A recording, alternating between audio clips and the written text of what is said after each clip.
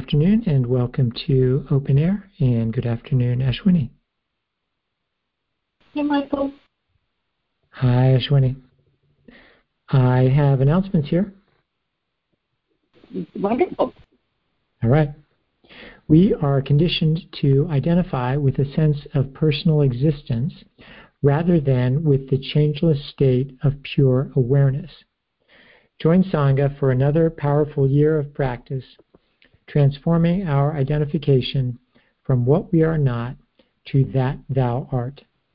The year-long retreat begins with an email class starting February 14th and including 4 Sunday workshops.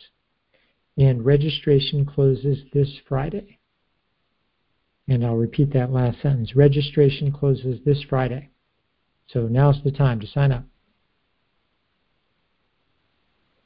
And a few reminders for today's show. If you'd like to talk with Ashwini today, you can make a show and get in the queue by pressing *6 and then 1. And a conversation on one topic, please.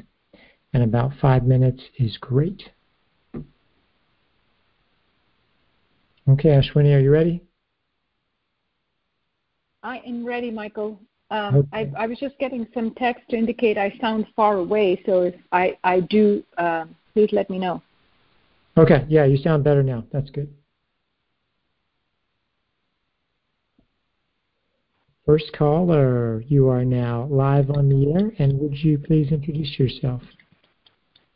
Hello, this is Pasha from San Francisco. Hi, Pasha. Hey, Pasha. Hey, I'm so happy to be connecting and to be first in line. So exciting. It is, isn't it? Yeah, and I'm so excited for New Year retreat. And I just signed up because last time I heard about it, I forgot to sign up. Yeah. It's amazing how ego stops us from doing the things we love, right? That support us. Yeah, it kind of goes unnoticed through the distractions, as I had my registration page open, but then something else came up on the phone, get distracted, and totally lost what I was doing. Yeah. We see our whole lives in that, right, Pasha? I mean, that's exactly what happens. The attention wanders, and attention wanders to distraction, and we cease to be here for the things that we really need to attend to and which take care of us. Yeah. That's why it's so helpful and so important to have multiple reminders to come back where I want to be. Yeah, to support us, to surround ourselves with the structures that bring us back to here. And as Michael keeps reminding us, there's such a plethora of practice opportunities that do that. Yes, and I want to make myself available to all of them and participate. Doesn't matter if I fail, in quotes. My intention is to participate 100% with everything I've got. Yeah, and the fail has to be within quotes, right, Pasha? Because who's making that judgment? Yes, the ego tries to make the judgment just to make me not to participate, and the story is, like, why would I want to participate if I fail, or I want to be participating only in commitments that I'm going to be successful. But I want to question, how do I know if I'm going to be successful? This is what I want to do. Yes, and that point that you're making is so important, right, Pasha? Because the story is that participation is for an outcome. You're either going to be, you're doing this and you're going to get something out of it, and if you are not going to get something out of it, why do it, right? And so, or only do the things that you can succeed in, which is also not which is also kind of absurd, because if you sign up for a commitment, whatever commitment you're going to sign up for, conditioning is going to set you up for failure. So you'll eventually be talked out of any commitment, even those within quotes that you could be successful in, because that's the way conditioning works. It's basically aiming for you to quit participation. And so to just catch on to any story that conditioned mind says is not a story that you want to believe in. We have to recognize that attention is on the process of conditioned mind, and our entire practice success goes with not attending to it and being engaged in any process that assists us not to engage with it. And sometimes, even if we sign up for a structure and we don't participate because we've been talked out of it, I'm still in the process of waking up and ending suffering. And that's really the only point that matters. Yes. It's I'm here to make only first step, and I don't know what happens in the future. And it's ridiculous when participation, versus outcome. I'm signing up to participate. Why is it I'm going into a story about the outcome, right? So I might participate, and who knows what's the outcome going to be. My goal is to participate. That's right. Exactly. Absolutely right. And when you sign up for something, it's exactly as you said. I'm signing up for a process here. And part of the process will be the times that I'm present, I'm here and I'm enjoying it. The times I'm getting talked out of being present, I'll always learn something. But I'm within the process context of what I choose from my heart, which is to participate in my life as fully as I can participate. And I know that the structure that I need to be part of in order to make that happen is a practice structure. Yes, and I'm very grateful for all its offerings. And also what I see is process of disidentification. And I can almost feel it in my body. When I disidentify, I get into the space of freedom. There is I start to see how identification is grasping and clinging me to something, to even like thinking. And disidentification is such a freedom that mind get lost in in a space with nothing to cling on. Mm-hmm.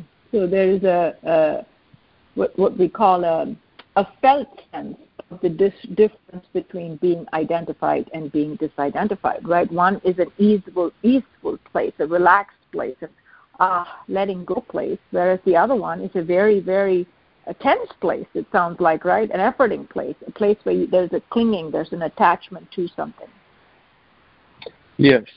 And that place of disidentification, conditioning wants to label as unsafe because it loses the control. And when I lose the control, I am unsafe. And that's what I want to question. Am I unsafe? That's right. Or am I free like a cloud in the sky, like a bird? I don't need to cling anything. I'm in the flight. Mm-hmm. Mm-hmm.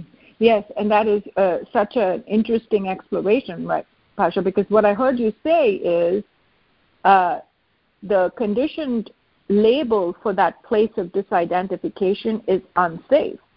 And two things about that. One is you're told it's not safe, and if you believe the voice of and believe the lack of safety, you think that you're not safe, and we buy into the fact that it's only when we think, when we cling, when we reference conditioned mind that we're truly safe. But really the message that is being said is actually a projection of ego, right? For ego, that place of presence is very unsafe because it doesn't exist. And so from a disidentified place, we can actually see that ego does feel unsafe in those places, but it's the place where we're free from ego. Yes. So I want to question more. And therefore, that is the safest place, right? It's an interesting place because safety is it's such a conditioned notion. Do you need to be safe if you're present? If your life and all of life and you're present in the moment and you're all that is, there's nothing in the world that can harm you. So is safety even a question? Yeah. Yes. Yeah. Yes. There is a belief underneath that safety is provided by conditioned mind, and what I see, life provides safety. Life is free of fear, and underneath that safety talk is the fear that something gonna happen if I'm not in control. And more places I want to see where is it belief anchored, and just to experiment, just drop that anchor and see how I float in the safety of life. Yeah, that we actually, so once we catch on to that process, that the conversation of safety is around fear, then, and we say ego is fear because ego is the identification from being separate from life. And if you're separate from anything, all that is, then you do feel disconnected from it. There is a sense of, within quotes, insecurity. But then when we step out of that process, and the way you're talking about it, right? I've seen that process in this place, and I know what the feeling of disidentification is. So now I become curious about examining the notion of safety, the need for safety, the conversation around fear in all of these various places, because if I can go to my experience of presence, there is no question of fear or safety, because nothing is going to happen outside of life. If I'm identified with life, how is there anything outside of life that something is going to happen to, right? Yes, the fear is replaced by a sense of trust and faith that life is inherently safe and friendly. Yeah, that is the felt sense of it. Yeah, yes, and that's a growing sense, because that's all my life experience. Yeah. So thank you so much. As we keep practicing it, that's our growing sense, that sense of insecurity being replaced by faith. Yes. Thank you, Kasho. Thanks, Pasha.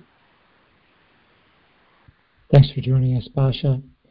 Ashwini, two things dropped in for me around that. One is the idea of participating without being attached to the outcome. And I just find that so valuable because who knows what the outcome is going to be? I put my whole effort into something and it may not turn out, anything like I hoped or expected. So I can feel good about the participation without worrying about the outcome. Yeah.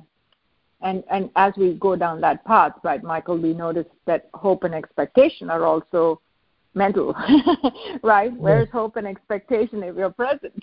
Yes, exactly. Yeah.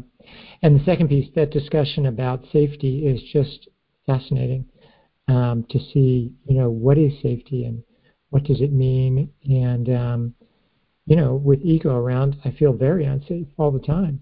So. Yeah, and that's very much of a practitioner's perspective, right? That we recognize how untrustworthy the ego is, and so to come to that with a sense of paying attention of the worthy opponent. Yes, it's fascinating. And we have another caller here. And Michael, before you bring in on that the next caller, just a comment on what you said, because it's really important to recognize that life's not afraid of ego. It's the quote about only Satan has a problem with God. God has no problem with Satan.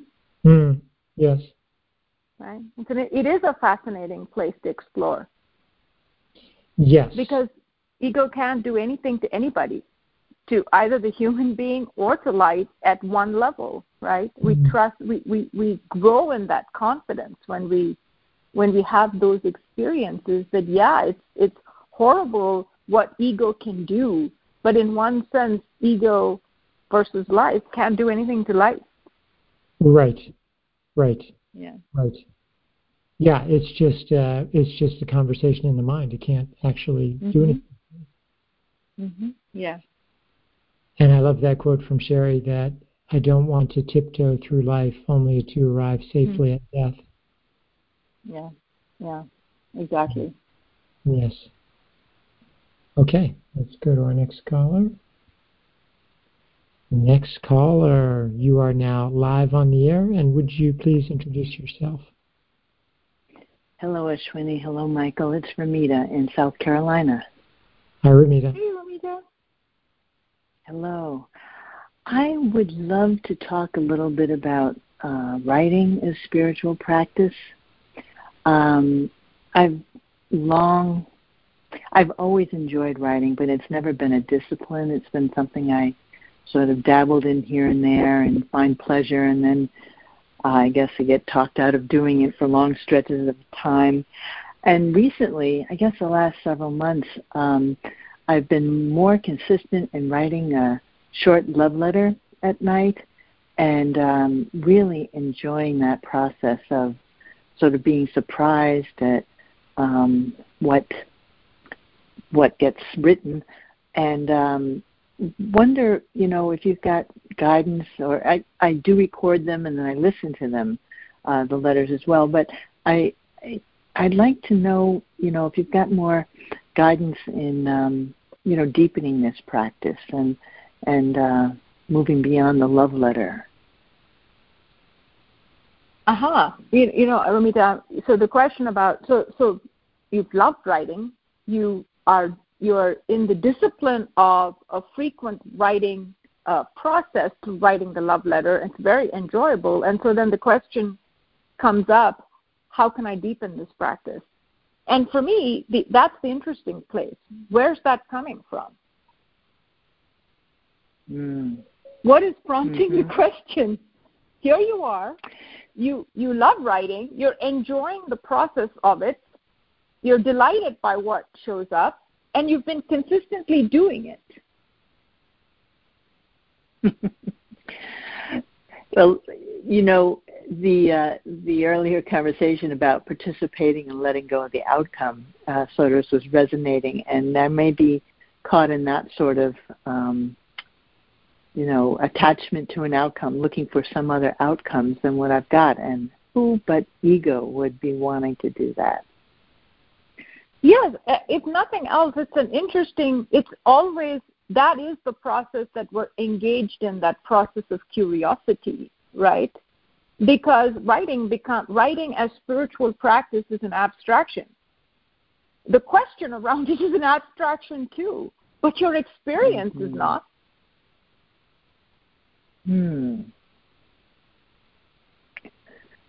Yes. So because that engagement, that sorry, go ahead. Well, no, I was sort of trying on the words of, the question is an abstraction. Say more. Well, simply that if you ask, so I want to deepen my writing practice. Well, so I guess what I was pointing at is, you are in direct connection with the intelligence that animates as you write the love letter. And so there is a way in which that process could tell you anything you want to know about how to be in much more intimacy with it. Yes, I see yes. And I've had moments like that. The the quality of being surprised by what conscious compassion awareness has to say, and that the process seems to open up an avenue that I don't easily access with other activities or other practices. So, it's a very deep inquiry, right? It's a deep inquiry, and it's tapping into what any spiritual practice is about, which is the intimacy with who and what is the animating life force. And so what we tend to do, or what conditioning tends to do, is, okay, I'm having this interesting experience. Now let me get out of that experience and have a conversation about how to broaden the experience, widen the experience, get more out of the experience. Right? It's this. It goes to that intellectualizing, or it becomes a mental activity. Right. An inquiry that is an abstraction, right? So you and I have a conversation about, okay, let's work out how to deepen your practice around writing. But if we go, where's that coming from? And if my practice, deepening my practice is deepening my intimacy with the intelligence that animates, then that question would be within the process of your inquiry, not outside of it. Yes, and as you're pointing that out, I'm recognizing other abstractions that egos wanted to apply to the process, like set a certain time, certain length of time, more constructs around it under the heading of deepening it, or basically, I guess, stultifying it, taking it over from conscious compassion awareness. Yeah, because I mean, and of course, let me tell you, if we're training with it, there's a completely different inquiry about it, we could say, right? So if you were asking the question, well, I want to write a love letter, but I seem to get talked out of it every now and then, how do I train with that? That's a very different answer, right? Because there would be ways in which this practice, you would have tools and structures and accountability, constructs and commitments and all of that you would set up for yourself in order to transcend the process of resistance or procrastination or whatever it is that talks you out of engaging. And so it's interesting, this is not that conversation. You are actually able to sit down and write this love letter every day, and you're enjoying it, and you're delighted by it, and it's deepening your intimacy. So yeah, that notion of how do I deepen the how do I do this more or whatever, it's always just interesting to question where that process is coming from. And if that's sort of a life question, go back to the place where you're in intimacy with where the question's coming from and ask that, and it'll tell you freely. Yes. Yes. Yeah, it's conditioning found a back door there, and I can use this exact process that I'm in to turn the tables and look at that question and look at where that question is coming from. Yes. Yeah. And we just needed to do that pivot, right? Because the love that we feel for the connection that we experience in the process of writing that love letter is the love that deepens. But the deepening of that love comes from paying attention to the source of it, and it feeds on itself. It's not you can't experience it without actually being in it or being it. And so we do want to pay attention to what takes us out of that. And as you say, right, stultifies it or abstracts it or makes it mental rather than experiential. Yeah. Which we're very conditioned to do. Yeah. And I've worked a lot with how conditioning gets a hold of my practice of all sorts. working with sitting consistently and recording and listening consistently and doing other practice commitments consistently, looking at resistance and finding ways beyond it, just like we've been talking about with the love letter. It's just now this is a relatively new practice, and I guess because my heart is so much into it, of course conditioning is going to want to take that over and do whatever it can to shift me out of this place of intimacy with that which animates. Yeah. Right. And it reminds me of the Rumi poem about two kinds of intelligences, right? There is the book knowledge, and then there is that turning to that place that you're turning to in the love letter. And so to just recognize that, wow, that's where the juice is. That's where I want to continue to attend. Absolutely. Thank you so much, Ashwini. Thanks, Ramita. Good night. Thanks for joining us, Ramita. And Ashwini, we're going to go to Good News Update, and then we'll come back and talk with more callers. Wonderful. Thanks, Michael. Thanks, Ashwini.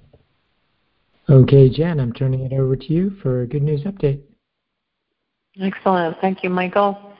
And welcome to Good News Updates with Living Compassion. I'm pleased to be joined this afternoon by Jill, who is here to speak with us about her experience of participating in year-long retreats. Welcome, Jill. Thanks, Jen.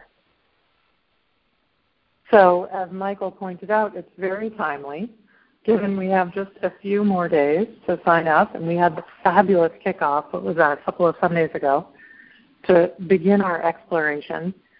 So we thought it would be fun to hear directly from someone who is a veteran of the year-long retreats about your experience.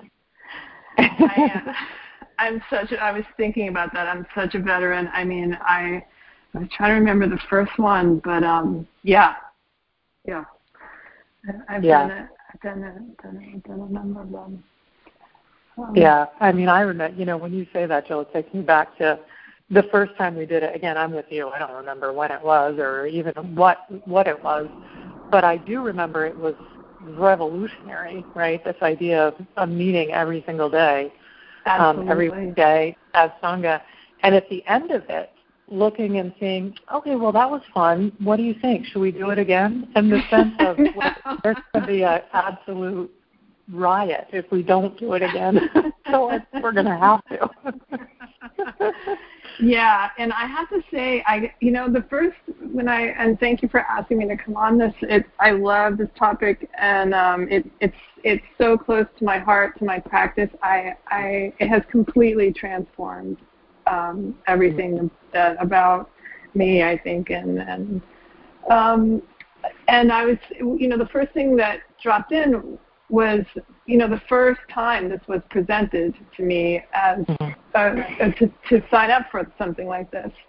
And, I'm on the East Coast, and so the timing, and I'm a 9 to 5er, and so I'm like, oh my goodness, like 12 to 12:30, Monday to Friday, every day or every week, So, to me it felt like this crazy commitment. And I just really remember, I'm in my office that first day, and I'm, the time is coming up, and I just had to take the space for it, and it was so easy to do. I mean, there was so much buildup about like, how am I going to fit this into my life? And it just was so natural, and it just worked. It just worked for years. I love it. It worked. Yeah. And that image, Jill. I can't believe it. Oh, sorry. No, go. We can all just go right there. At least I can. There you are. You're a 9 to 5er. That was way back when we used to actually go to work, right? Go to physical places where we were together. So there you are. You're in your office, and I mean, this is work. Glassdoor. I have a Glassdoor. Exactly. They're spying on you. Yeah, the whole thing. And practice is not work. That's something completely different. Yeah. And no one at work knows about practice, and practice has nothing to do with work, all those things. And along comes 12 o'clock on the East Coast in the sense of like, oh, God, here we go. And then to find out it's completely doable and has transformed everything about your life. And no wonder.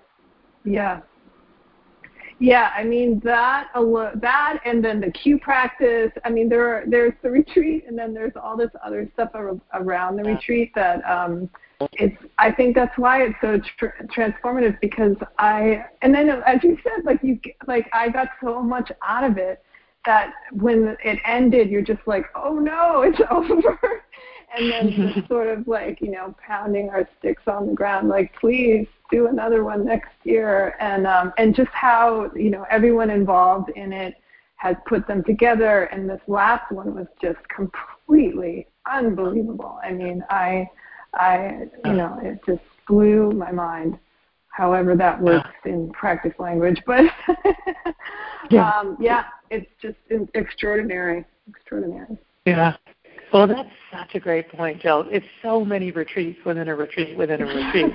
So, right? So there's whatever the topics are that we're exploring, and I'm with you. Last year was unbelievable, and I mean, given the kickoff that we just had a couple of Sundays ago, exquisite, right? And the sort of teaser emails that are coming out around the signing up, it's already so transformative.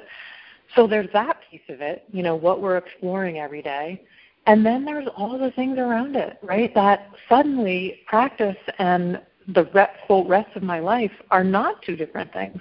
Yes. Those things start to come together, and you hear people every single day on the phone. You hear Sangha where practice begins to be the foundation of everything we are, how we approach everything. Yeah. Yep. Yeah, that's what happened to me, and it really, I mean, it's just so interesting when, it was such a seminal moment when I made that, when I crossed the Rubicon River, just to take the space at work to be like, no, practice belongs here too, and it's just, no looking back. It's just amazing. Yeah. And one of the things that the content thing I always marvel about is the handful of times when I wasn't able to listen to the show live, and later in the day I would go to look at the link. Whoever's back there behind the scenes making that link available must be ready with the publish button, right? The minute the show ends. Thank you to that person or people. I mean, I agree. Yeah, same. I would have missed it, and then just this oh my goodness, I want to hear this. It's so connecting. It's just talk about this, this magic thing that just drops the veil, and I don't know. It's really powerful, really powerful. Yeah, it really is. And I was thinking about it in the discussion earlier. I guess it was with Pasha, but around how there's the retreat, as the theme, whatever the retreat is. Then there's suddenly practice is available every single day. And then there's everything conditioned mind will do around it. Talk me out of it, I don't want to do it that day, or I'm too busy, or whatever. And we get to see so much about that too. And as we were just talking about, so we hear sometimes where people will be out of the country for a period of time, and they really can't be on the calls for that period of time. No problem, right? The recordings are there. They come back. They pick up right wherever we are. There's no being left behind. There's no being left out. So that's another thing that I just love about it, is that wherever we are and practicing with it, we can pick up right now with today's assignment. It's always possible. Yeah.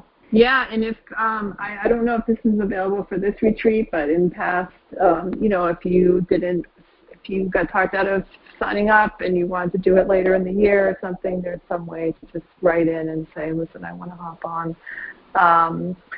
No one gets left behind. It's the recordings. I agree. I would just be like, oh, I hope that it's there because I have time right now to listen to it, and the recording will always be there. It's amazing. Yeah. Amazing. Yeah, it really is. And then the last piece you pointed out was the cue practice, really participating in that way of putting yourself in the queue, because that's a gift to everyone, right? To get to hear from so many different angles of how people practice with the same thing. Yeah. I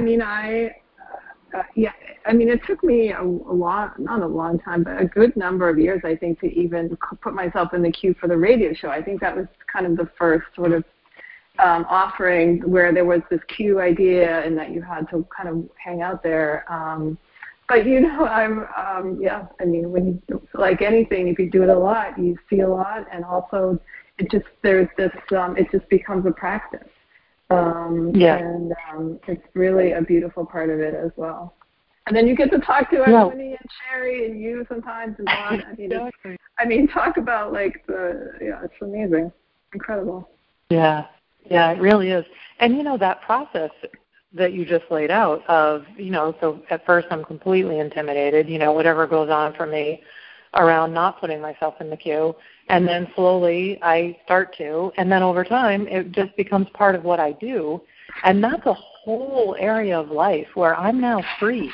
I didn't used to be free, right? And that ripples out into every area of my life.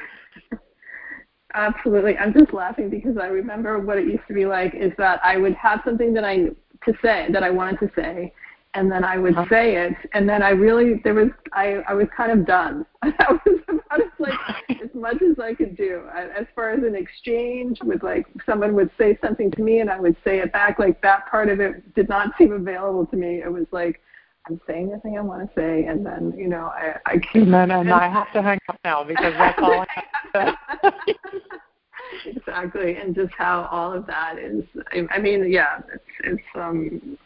amazing. It's just, and we're just talking about this one, just what comes from participating in it, and then the content of the retreats, and the weekly practice, and it's just, I don't know, it has poked so many holes in conditioning that it has a hard time surviving, I'm just so grateful me too. for it.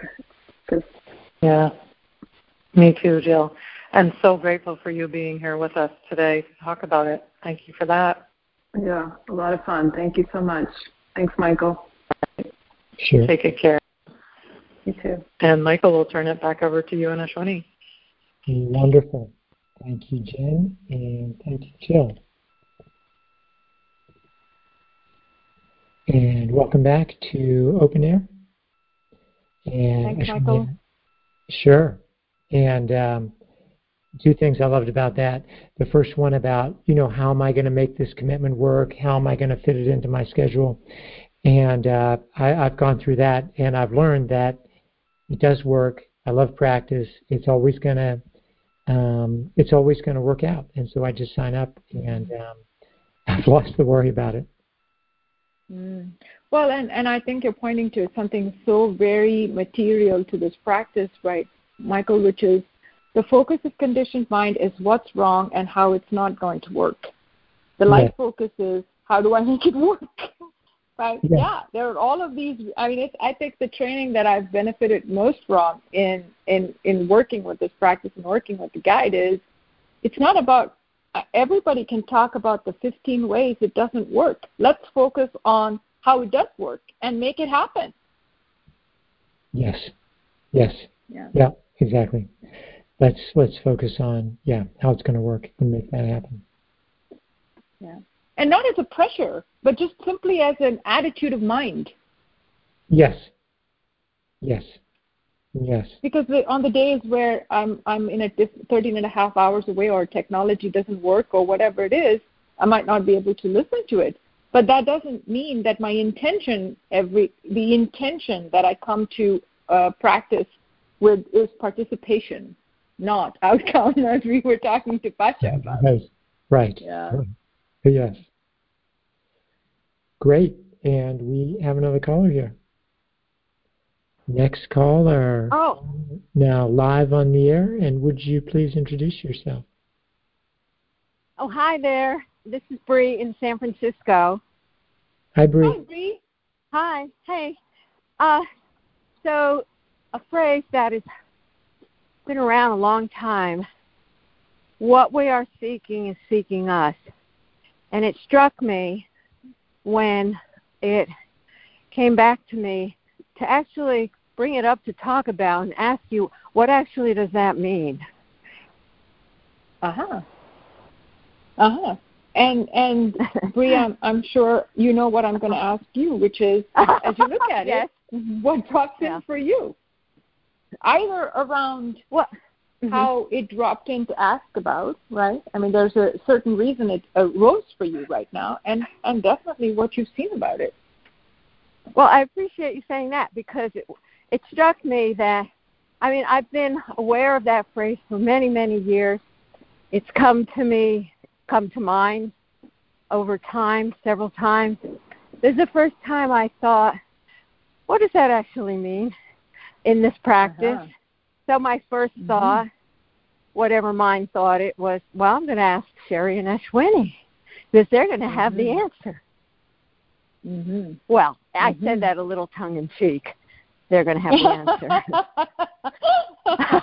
But certainly you, I guess, maybe not totally tongue-in-cheek, because I'm thinking within the context of this practice, which I've been involved in for decades, and it's such a constant in my life.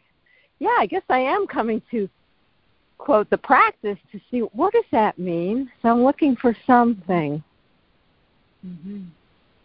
And so that's an interesting process in itself, right, Bree?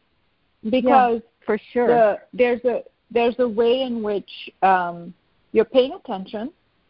There's a phrase that has been part of this practice. I mean, we have a lot of adages, right? Quality of your life is one as focus of your attention.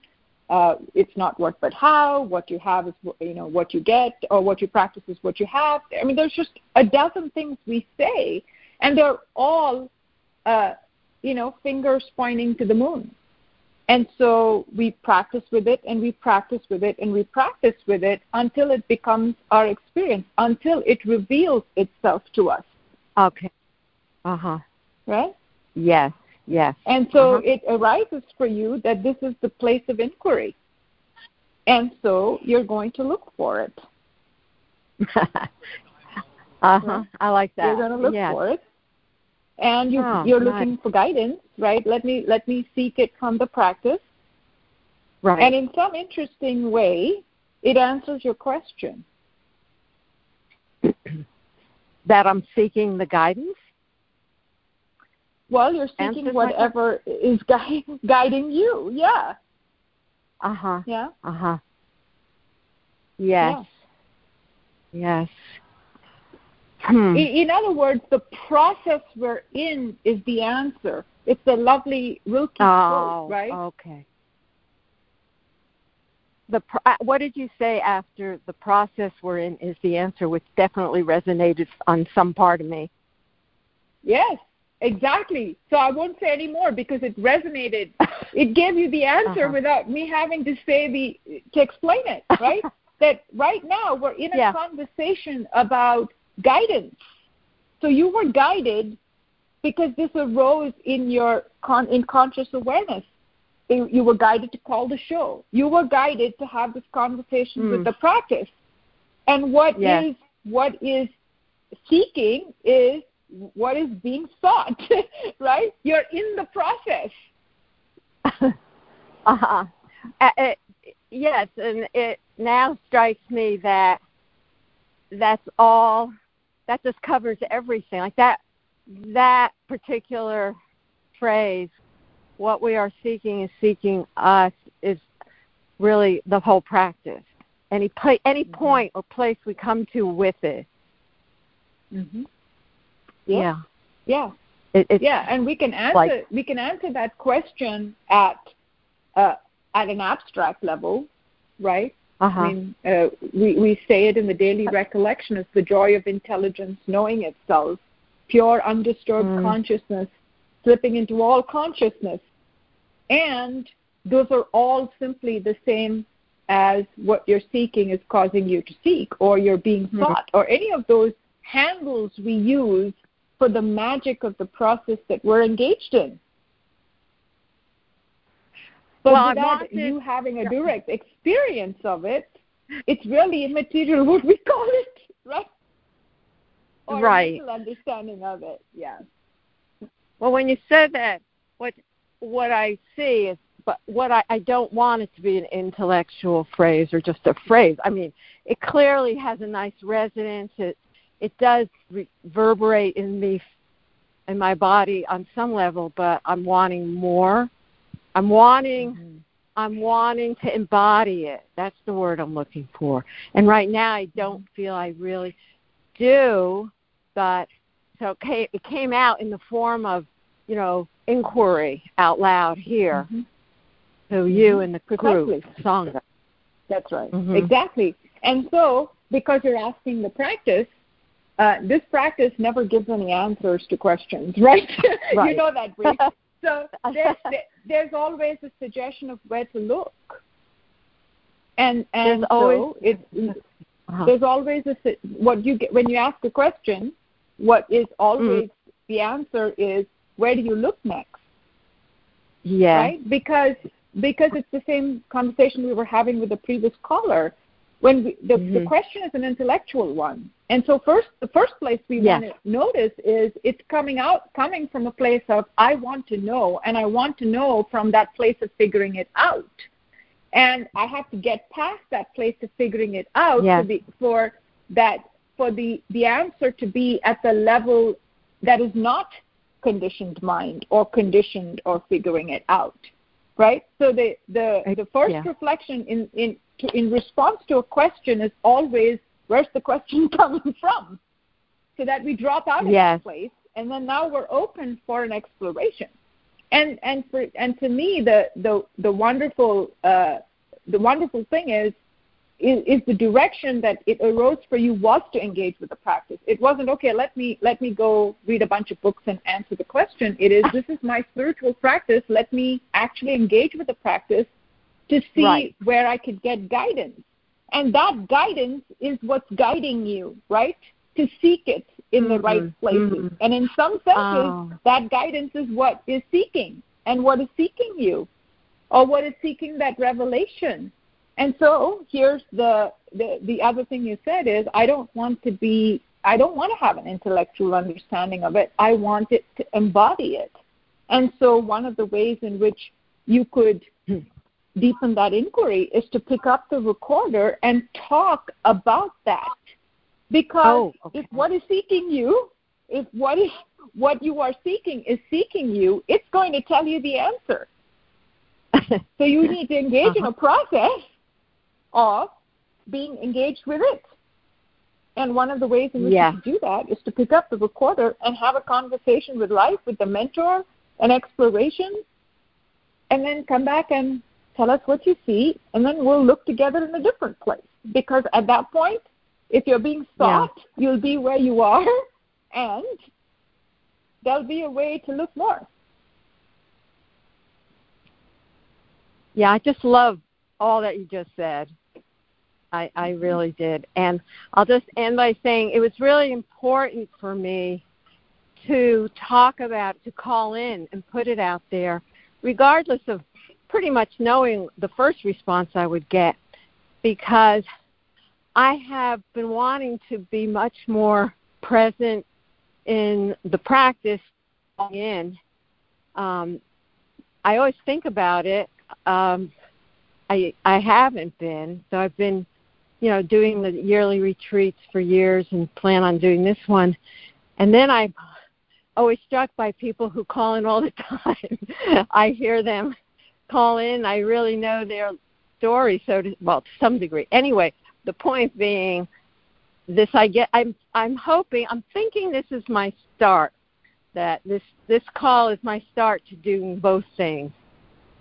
Getting this amazing, dialogue going, and for me to be involved in the practice more presently with phone calls.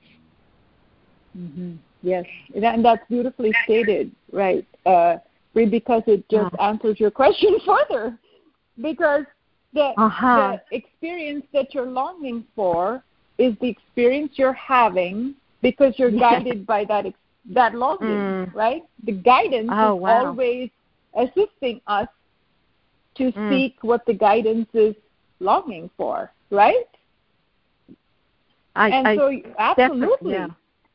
Absolutely, you want to participate in this in life longing for itself, right? It's the joy of intelligence knowing itself. It's coming home to the intelligence that animates all. All the veils fall and we greet ourselves, right? The homecoming process.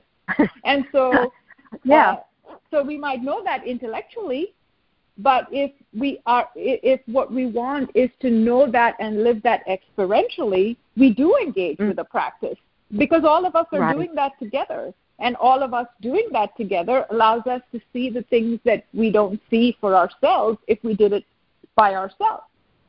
And that quality, that insight that you want to participate, you want to be involved, you want to engage in the phone calls, that's the seeking.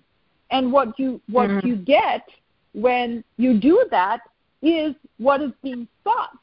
And of course the mind will say, oh, well, that's not true. That's not what – there must be something outside of this process that I'm going to get from the process.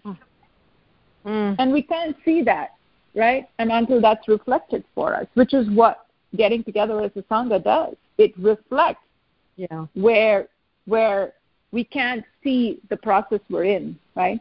And because of that process, I can't see something that I intuitively know that has resonated for me always, that I already know the answer to. So somewhere, we already have the answer somewhere, and the practice is accessing it. The practice is a journey to it, to meet it. Because that phrase, what we are seeking is seeking us. I've always had the image of being met, like me going towards something and being met. Yeah, precisely. That image of the chicken and the hen on either side of the egg, right? You peck on one side and peck on the other, and there is that resonance. So the magnet and the iron needle. And all of those places of being drawn back to the truth of who and what we are. Yeah. Well, this has been wonderful. Thank you so very much. Thanks, Bree. Thanks for joining us, Bree. I love that conversation, Ashwini. And in this time, I'm going to bring on our next caller. Next caller, you are now live on the air, and would you please introduce yourself? Hi, Ashwini. This is Renee. Hey, Renee. Hi. Can you hear me okay? Yep. Good. Oh, great. It's great to talk to you. I have been looking at living with life's guidance or following life's guidance in each moment. And it's been wonderful and very loving in the sense that I don't have to think.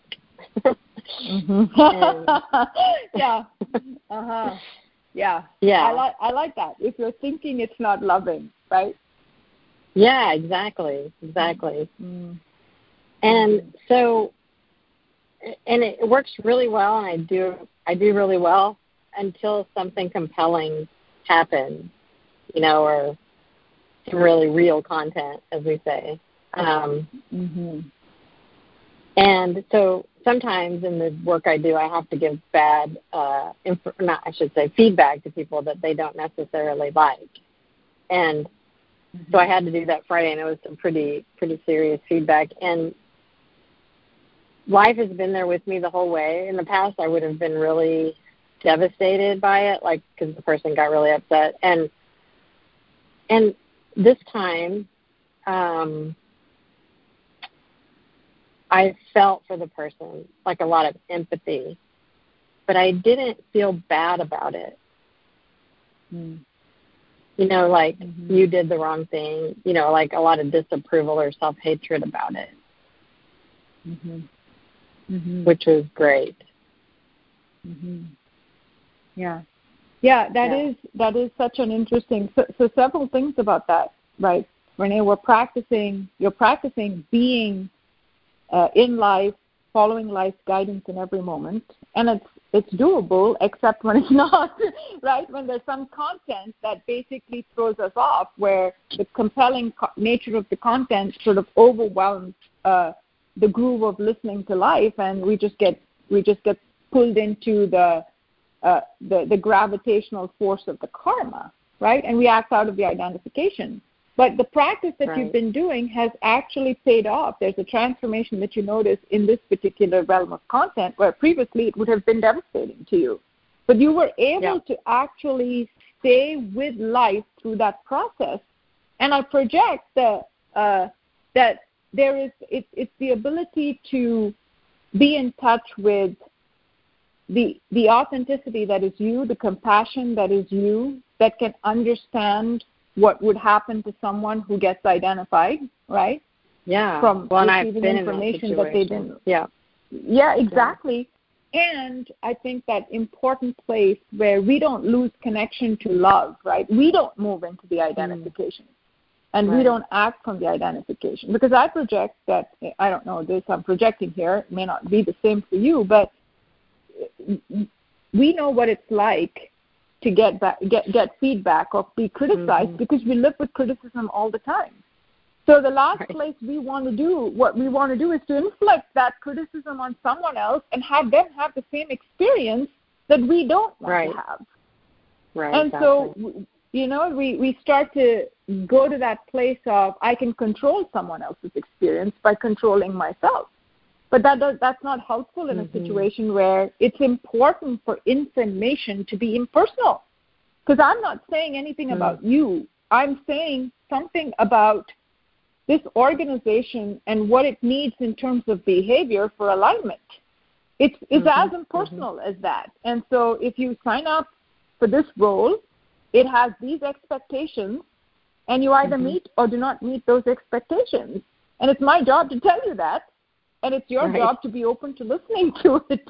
If we all operated from that perspective, it would all be easy. But because egos are involved, you feel bad giving the information, and then therefore you can't play your role. And the person who's receiving the information forgets that they're playing a role, and the agreements that govern our interactions, and then it just is a mess of feeling bad. Yeah, exactly. Wow, you described it really well. Yes. Yeah, and the other piece of it, go ahead. Oh, no, go ahead. I was just going to say I was able to listen to the person and what they were saying and be there with them, no matter how upset they were. And I didn't get real upset. I just tried to, I didn't try, I just was, like, listening and saying, I hear what you're saying. And at times that isn't the same perspective I have. Sometimes I would say that, you know. So it was very different, just really, really different. and it's wonderful very different because I wasn't getting identified. Yeah. That's right. That's it. That is the key statement, right? That if we can facilitate, which is another way of saying if we can keep ego out of the equation, then things become really clarified, right? Because two things, right? Renee, if I can be with myself when I'm upset, then I can be with anybody else if they're upset, because I know what that is. It's not something to avoid, to be frightened of, to feel distracted, to feel like you can't handle, right? Upset is upset. People get upset. And so it's only when I can't be with those feelings in me that I find it impossible to be with those feelings in someone else. That's a great point. Right? Wow, and that's so our a great practice point. is, well, two-handed recording is whatever's going on for me in loving, safe space, I could be with that, and as a consequence of which, I can provide that safe, compassionate place for anyone else to have their experience. And it doesn't bleed into the other place of just because, you know, it's everybody has this conditioned notion that being nice is letting ego do whatever ego does, right, in the other person or in me. That love seems to mean that we've just got to be in this gooey, nice place with each other. But that place of compassion that you're talking about, that center, can be completely empathetic and compassionate and hold your other person's experience without, and be completely able to be in the role that you're in and deliver the information. Yep, exactly. And just real quick, just the point you made about being with yourself, over the last 3 months, I've stepped up the recording and listening practice with the two-handed recording. So I'm guessing that's a really direct influence over this, really direct reason why this is happening this way. So just want to put that in there. Yeah. It's such a great gift to be able to process everything impersonally in conscious, compassionate awareness. Yeah, totally. Whoever's upset. Yes, whoever's upset. Yeah. Wow. Well, thank you. Thanks, Renee. Deepika show. You too. Bye-bye. Thank you. Thanks for joining us, Renee. What a great conversation, Ashwini. Just fabulous. I love that I can, once I can be with myself in any situation, then makes it much easier for me to be with other people, however they are. Yeah, precisely. And that brings us to the end of the show. So thank you, Ashwini, and thank you, Sangha, and go happy. Go happy. Thank you, Michael. Thanks, Ashwini.